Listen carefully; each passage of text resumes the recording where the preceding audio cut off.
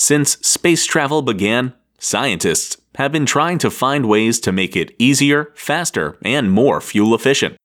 After all, blasting off in a rocket ship takes a lot of time, energy, and money. One of the more unique proposals for the future of space travel is solar sails. But how do they work? Well, they act a lot like sails on a boat, but instead of catching wind to propel a ship, solar sails catch photons, or particles of light. Photons are so small that they don't have any mass, but photons traveling away from the sun do have momentum, and are moving fast enough that they can give anything they run into a push.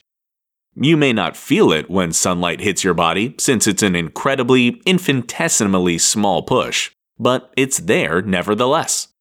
Solar sails would use their mirror-like surfaces to harness this momentum as photons run into the sail, propelling it and the vessel the sail is attached to forward.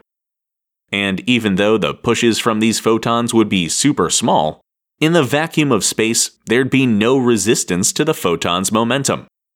And with the sun constantly shining on solar sails, more photons would constantly hit the sails, gradually increasing a spaceship's speed and allowing it to reach the furthest corners of our solar system.